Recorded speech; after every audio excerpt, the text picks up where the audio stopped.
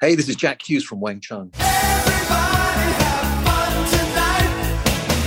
Everybody have fun tonight. You're listening to the New Wave Music Podcast.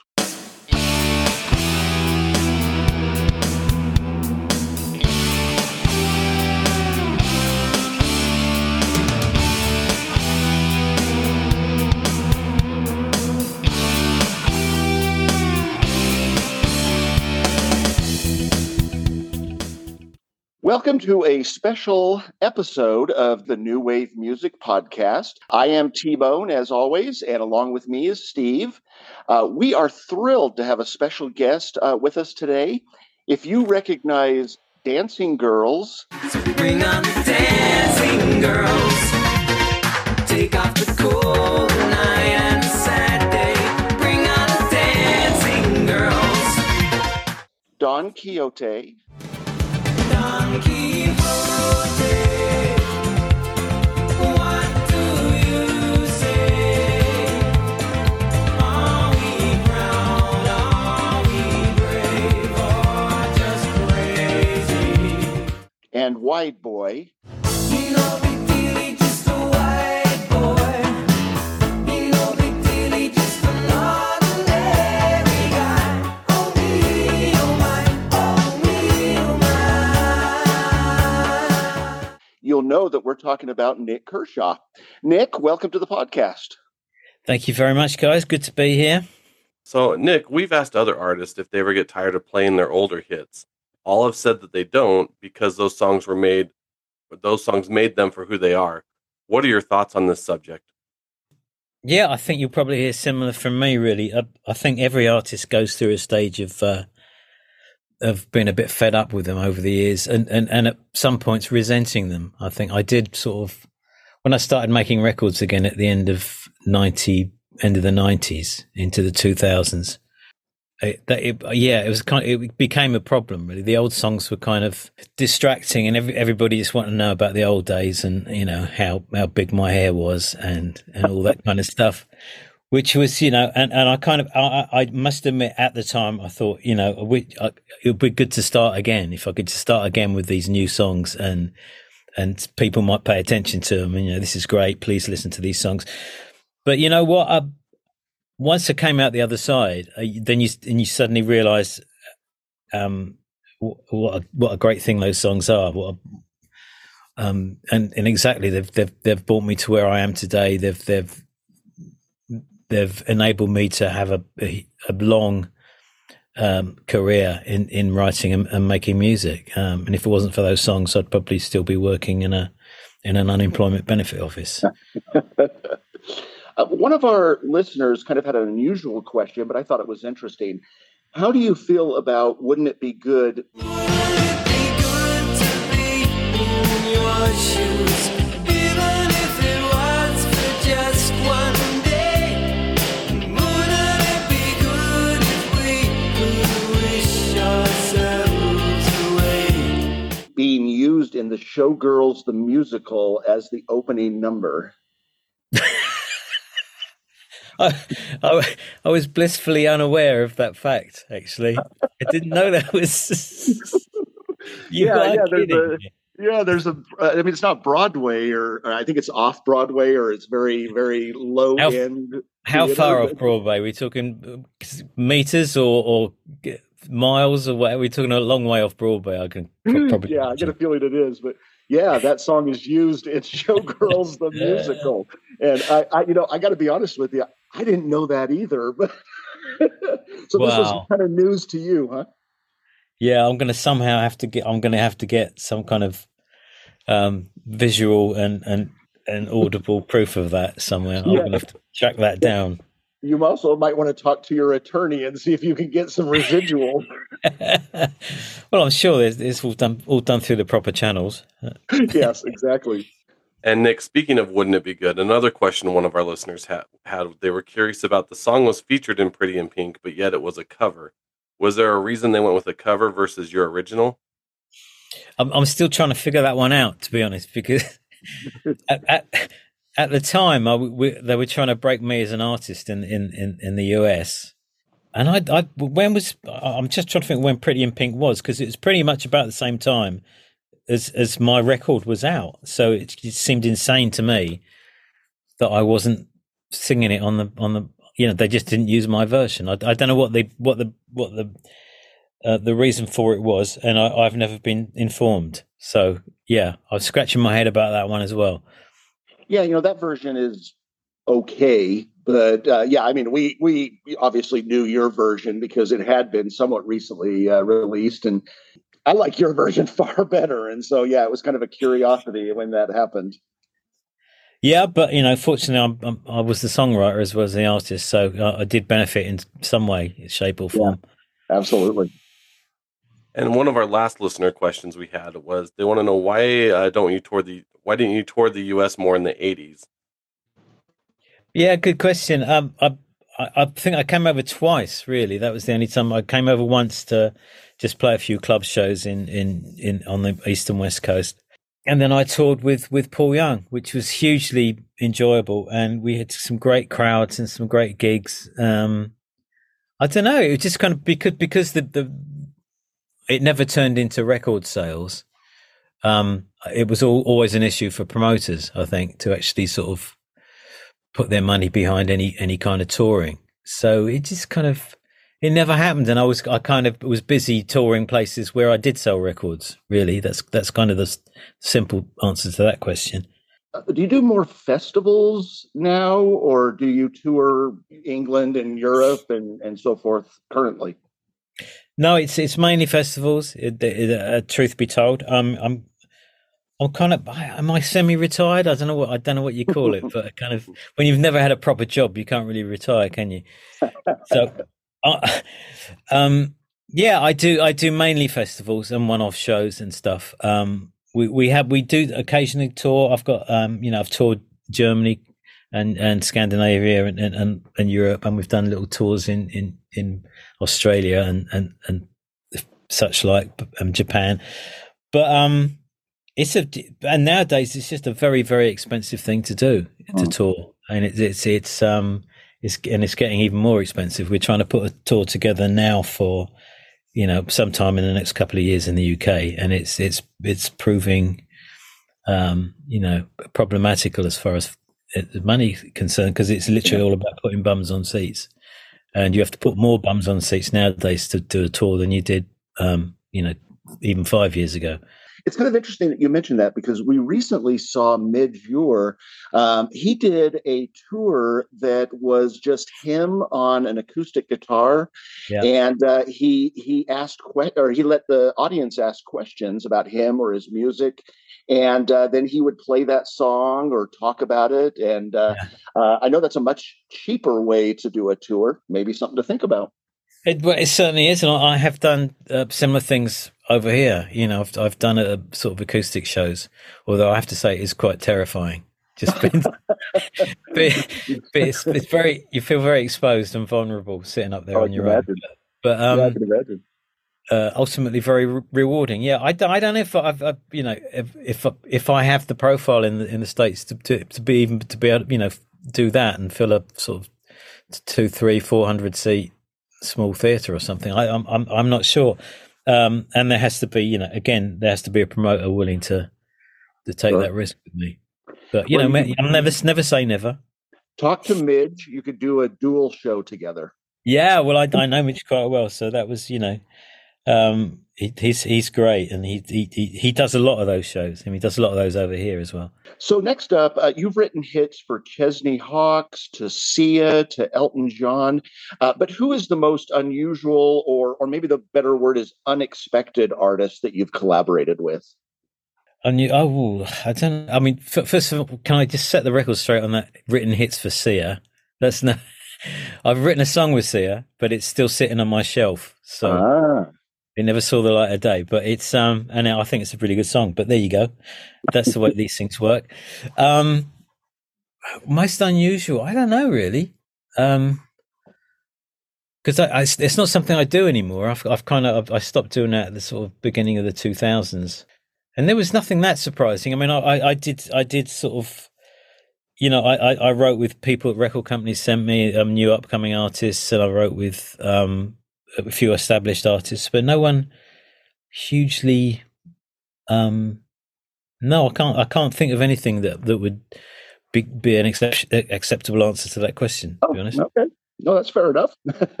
I've seen the video of you playing the mega hit, The One and Only, live.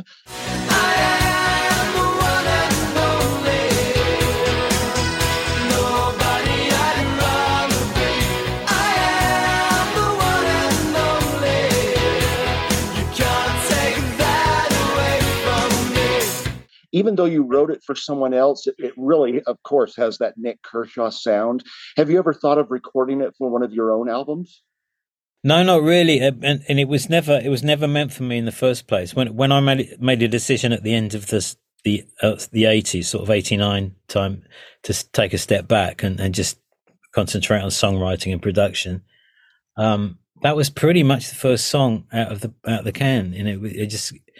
But even at the time, I remember sort of listening back to it and thinking, yeah, that's okay, but it sounds a bit something I might have recorded sort of 10 years previously. It didn't seem like I was breaking any glass ceilings or anything. So I just stuck it on a shelf for a few years, and then Chesney's dad came along and discovered it, and the rest is history, as they say. And I do play it live because it's a great song to play, and it's always good to have a few hits under your belt when you're doing a live gig, just to keep people engaged.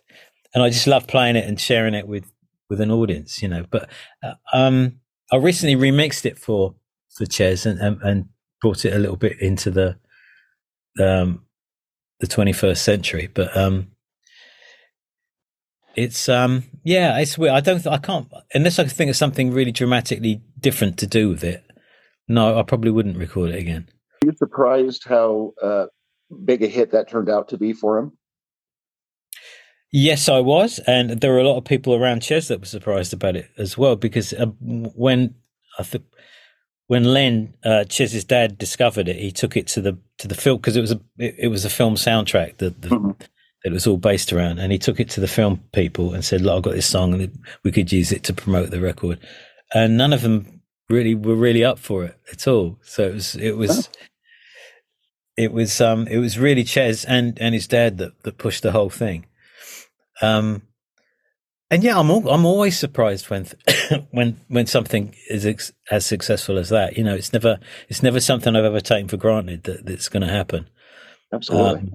And no, that was really quite unbelievable. That few, that sort of 6-week period when it was climbing up the charts, and then it was there for like 5 weeks after that at number one. That was pretty insane. And I did nothing. I just sat there and watched fly up the charts and watched Chesney do all the work. Let's talk about your new album. I think, Steve, you've got the next question. Yeah, so Nick, you wrote and recorded Oxymoron before the pandemic, yet many of the lyrics seem almost to be directly related, such as the lyrics in The Chosen Ones. Here we are safe, we are wrapped in our bubble of disinfected trouble.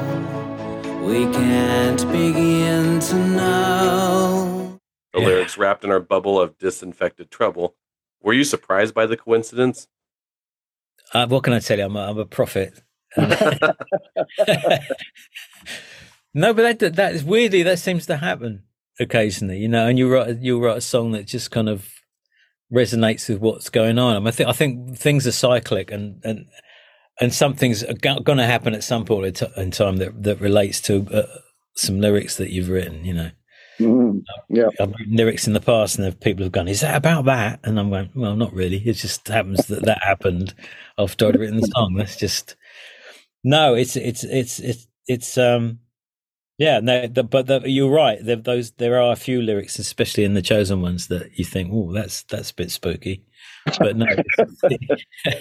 But I can't claim to have any divine knowledge or anything. So, Nick, you're a multi-instrumentalist. You play guitar, drums, percussion. You do drum programming on the new album. But you don't play everything. And do you have particular musicians that you like working with on your albums, or do you mix it up each time? I mix it up really because it's kind. I've always done this ever since because when I started making records, I didn't have a band. It was me and a producer and an engineer, and we just bringing in session people when we needed them. And over the years, that's just kind of been the way I've done it because it's a luxury. I love being in the studio and taking my time and getting things exactly how I want them.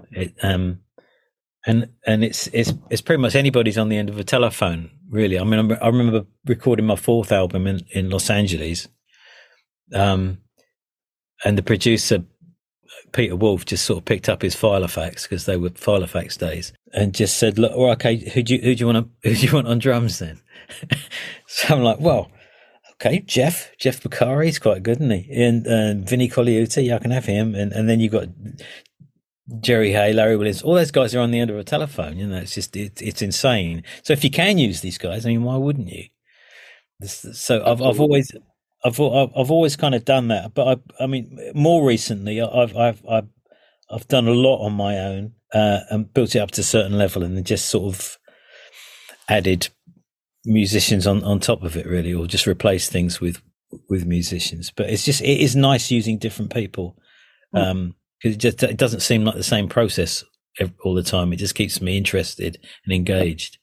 You have said, I read this, that writing songs doesn't come easier with age. And the 16 songs on Oxymoron, you're proud of each and every one of them. But do you have a particular one that stands out as a favorite? That kind of changes. I get asked it. I've been asked it about 3 times in the last 2 weeks, and I've given a different answer every time.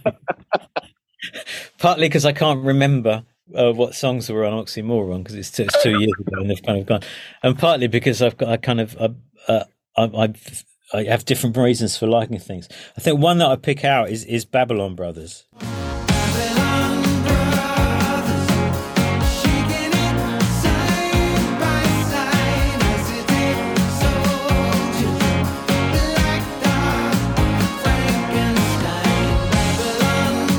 It's very personal to me, and there's loads of references about my formative years and growing up in a small town in the UK, and the friends I had around me, and we just played each other music and watched the old Grey Whistle Test on the TV, and just soaked up all this stuff, So I mean, there are loads of references to bands and songs in that song. So I think I do, I really like the way that one turned out. That is an excellent song, but I must say that She Gets Me is my favorite song on the new album. Okay. She understands, she knows me. She frees my hands, she lets me be all I can. She loves me, but mostly she gets me.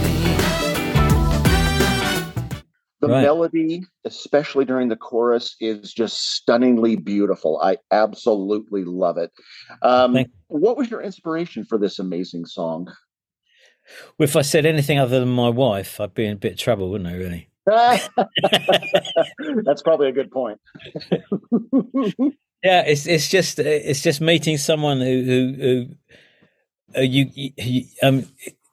gets you, not the pretend you, not the one that puts on, airs and graces and pretends there's someone else. It completely gets who you are and accepts who you are for all your faults. I just find it to be a just beautiful, stunning song.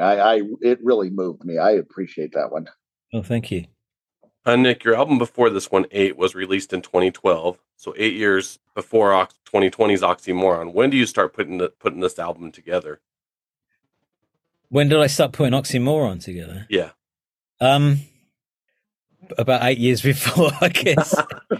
It takes time. There are songs on there there's a song on there from 2003. Oh. So in fact, which is trying to remember The Best I Can. I won't be fighting any dragons or anything like that to please, but I will do the best I can, love. I wrote that for a festival in a folk festival I played for. Fairport Convention have this kind of cooperative festival that they play every year, and they put me on this solo acoustic spot, which is terrifying. And I wrote that song for that. But was that 2000? No, that would have been 2010. Okay, it wasn't. Anyway, old songs. There was bits and pieces of songs from even decades ago, which ended up on the album. It's just that their time hadn't come until Oxymoron, I guess. But the bulk, a lot of them were written sort of maybe 3 years before release. They were kind of it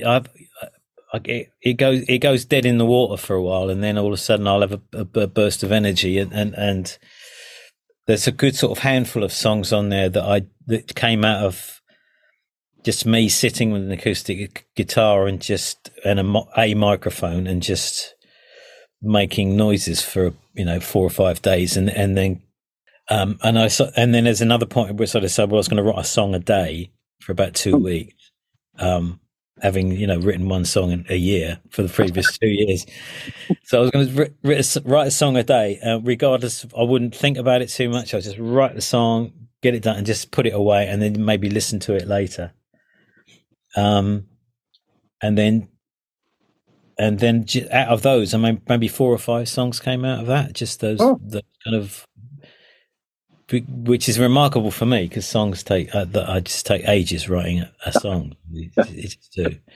I might have tweaked them afterwards, but yeah, the bulk of the songs were written in one day. Nice. You mentioned a bit ago about enjoying recording in a studio.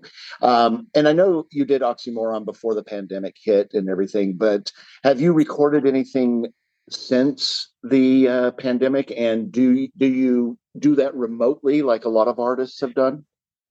The only thing I've done since recording wise is a thing called Songs from the Shelf, which is I'm dropping a series of EPs digitally, which consist of songs that I wrote in the sort of 90s and 2000s. Songs I wrote for other people, songs that I wrote just out of the blue but didn't have a home for, and they just got stuck on a shelf somewhere. So I found some old sort of DAT tapes a couple of years ago when I moved house. And then I borrowed somebody's DAT player because I didn't have a machine to play them on. And I just recorded them all on my computer just so I had an easily accessible record of them. And so, over a period of time, just played them back to myself and thought, well, actually, that one's pretty good. That deserves to be heard. That one's pretty good. That I could do that. So there were 6 songs that are out now. Songs from the Shelf Part 1, and I'm currently recording Songs from the Shelf Part 2. But these are literally, I'm not even involving Songs from the Shelf Part 1 didn't have anybody else involved at all. Okay. It's just kind of just me in a studio. Nice.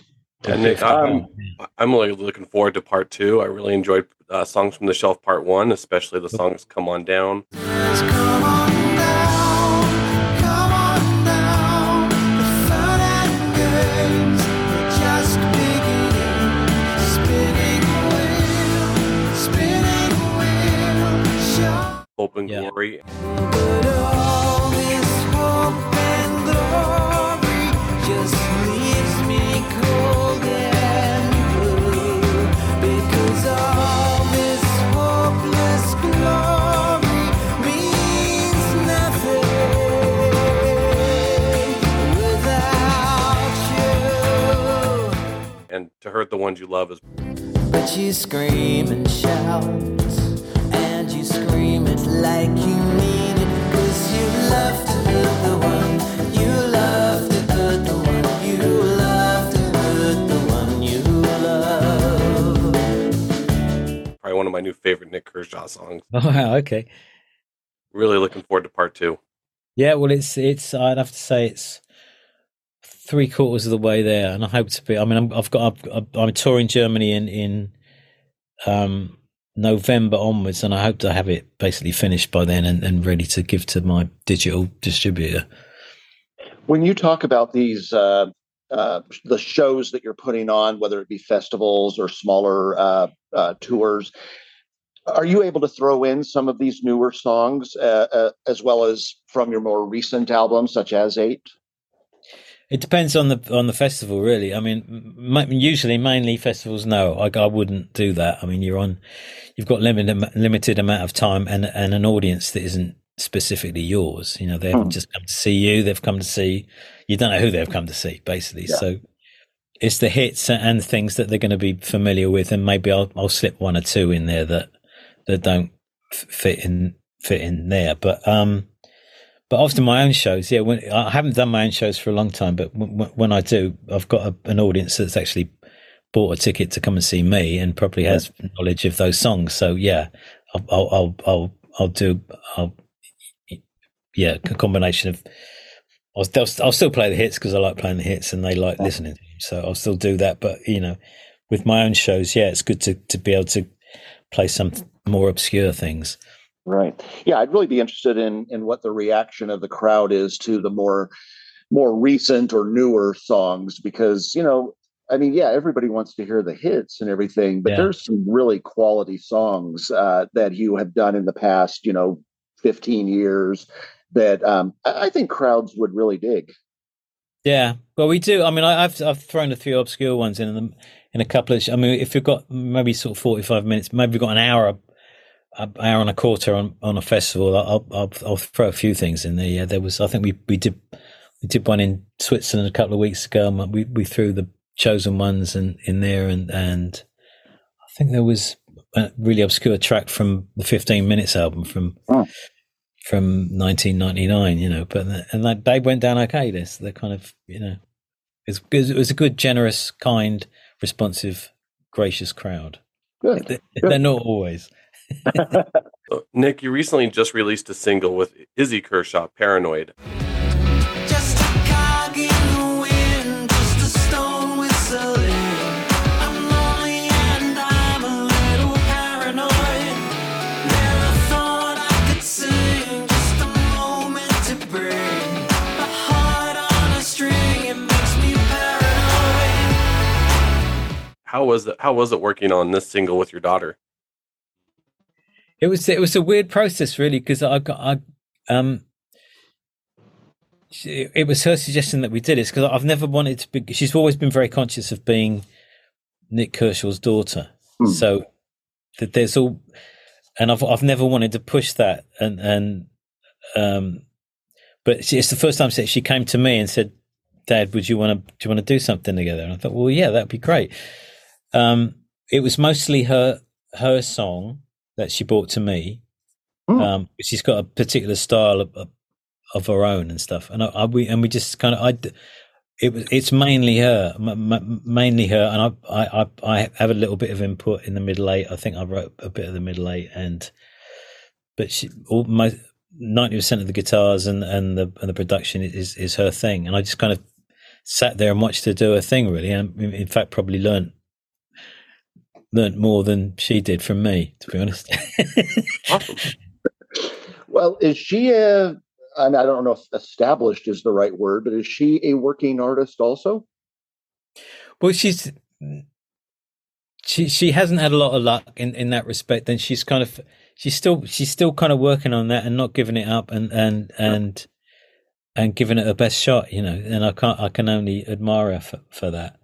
But I mean, it amazes me that anybody can actually make a living out of making music nowadays. So nowadays, there's the dad in me that thinks that what stupid.